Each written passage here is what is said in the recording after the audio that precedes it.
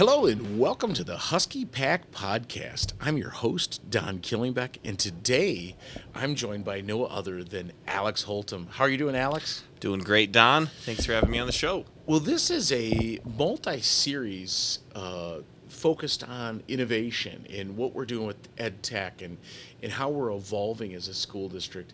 The first episode, Alex, kind of recap. What are some things we talked about?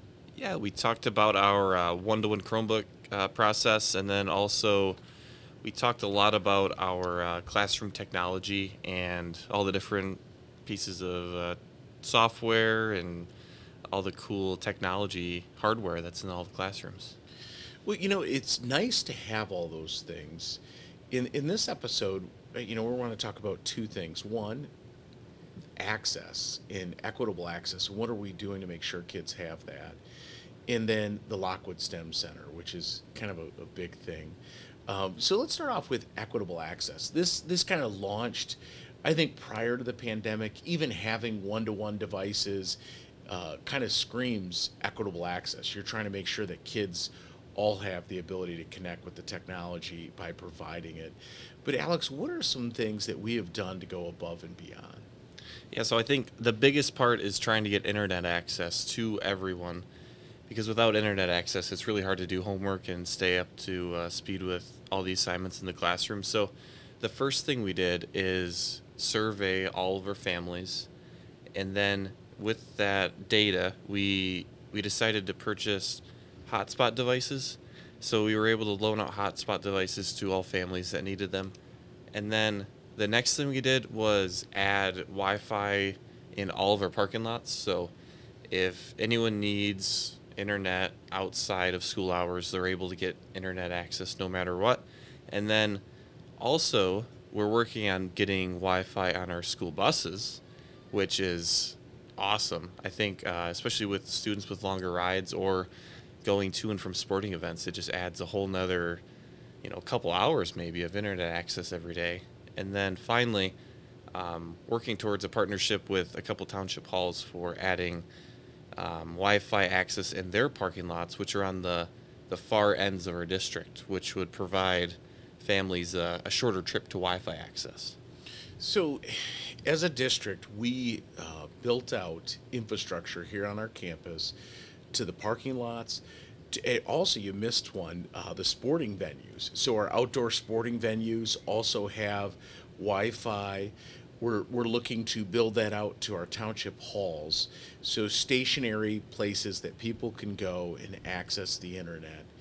And then we've provided hotspots to those who don't have Wi-Fi at home. And then in addition to that, Alex, the thing I'm probably most excited about is what you just mentioned, Wi-Fi on school buses. I mean, that to me is that millionaire level access, because when you read books or hear interviews from people who are super successful, and it's about their access or their ability to work while they're traveling or doing other things, and they're able to maximize their time. We only have 24 hours in a day, so if we can provide kids more access to be able to do work, that makes their ability to get that done even more. Yeah, that's right. And I know the country towns or country fields in Hemlock are really exciting to look at, but it is nice to have them be able to do something else rather than just look outside the window. So a kid's driving home on the bus or riding home on the bus, and they're able to do their homework for that 45 minutes or hour. Yeah, that's a considerable amount of homework time, whether it's actually doing like Google Classroom assignments or doing some supplemental learning on, YouTube or Khan Academy. Okay. Well, I'll tell you what, Alex, the access that we're working on is just outstanding. I want to talk a little bit. We're going to shift gears. It's kind of like if you're driving a stick shift.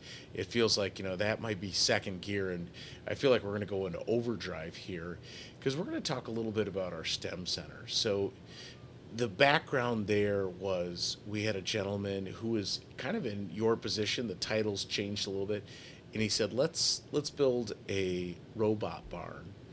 Had a small budget in mind, and the thing just evolved and evolved and evolved. And the next thing you know, we probably have, it's got to be in today's terms, $1 million plus facility for STEM and robotics. Tell me a little bit about what's going on at the STEM Center every day. Oh man. So during the robotics season, which is just wrapping up, we had people out there every single day, even sometimes Sundays. So kids are out there learning Hey, with. I got to stop you, Alex. You said every single day and even Sunday. So every day means Monday That's through right. Sunday. So then you're saying like and twice on Sunday. Yeah, right? yeah. So okay. Exactly.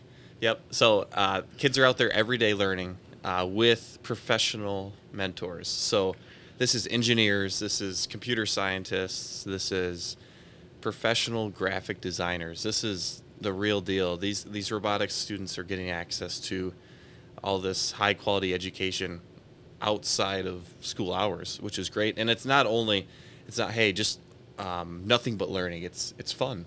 Kids are having fun out there. They're driving robots around, flying drones, 3D printing, machining stuff. I mean, it is just endless opportunities out there. And the cool thing is we can bring in students from a bunch of other school districts around the area. Towards the end of this robotics season, we had I think it was 8 school districts out from Saginaw County, Midland County, and Bay County. So it was fun to get everyone from the area out to the STEM Center. Well, that is fantastic. So, who are some of the teams that are that have been here?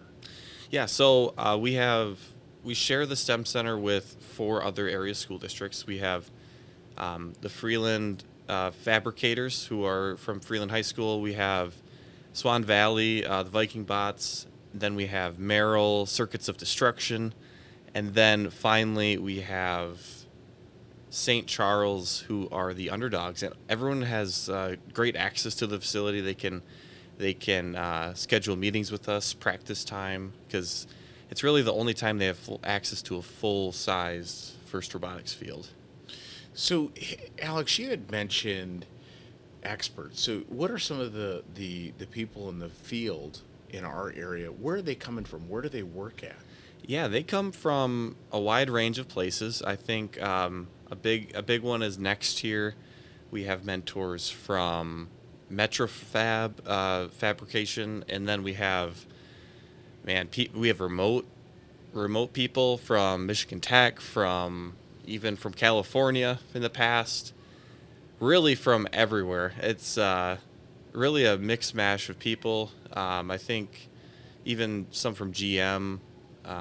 It's really cool just to bring everyone together. It's a really diverse group. So, Alex, so the STEM Center is used every day, including Sunday. Yes. And so, from there, what are we doing with the space? How are we going to grow it? Is there any plans that you know of? Well, I know. You mentioned that it was going to be just a barn up front, and it's evolved into much more than that, and into more than we could have ever imagined. But the problem is with when you bring in like 8 school districts, there's not a whole lot of room in there. And we're at 5,700 square feet of space, and it'd be nice to have some additional room for maybe a classroom or two, a programming lab, 3D printer space. It's just good to get a protected space for even like elementary or middle school students to learn STEM in a safe location, because the full robotics field takes up a big portion of the facility. It does actually. It is a big space. Now we do more than robotics in there though. So this past summer we did camps. This next summer we're going to be doing camps. What are some things that kids are learning in there at the STEM Center besides robotics? Yeah, so we had a lot of great presenters out this past summer, and we had people from Dow to come in and learn. I mean, everything about STEM, really, just everything. There's whether it's chemistry or the intro to the engineering process. It's not just about building a robot out there. It's about learning everything about STEM, and that's why it's called the STEM Center for a reason. And I think that's really just the beginning. I think this summer, it's going to be busy out there every single week, and yeah, the future is really bright out there. Well, what I love is, it's got that outdoor patio. It's got a very summer vibe going on. You can go out there and hang out. It does have air conditioning, so there's no excuse to not be in there this summer. And so we're very excited about that.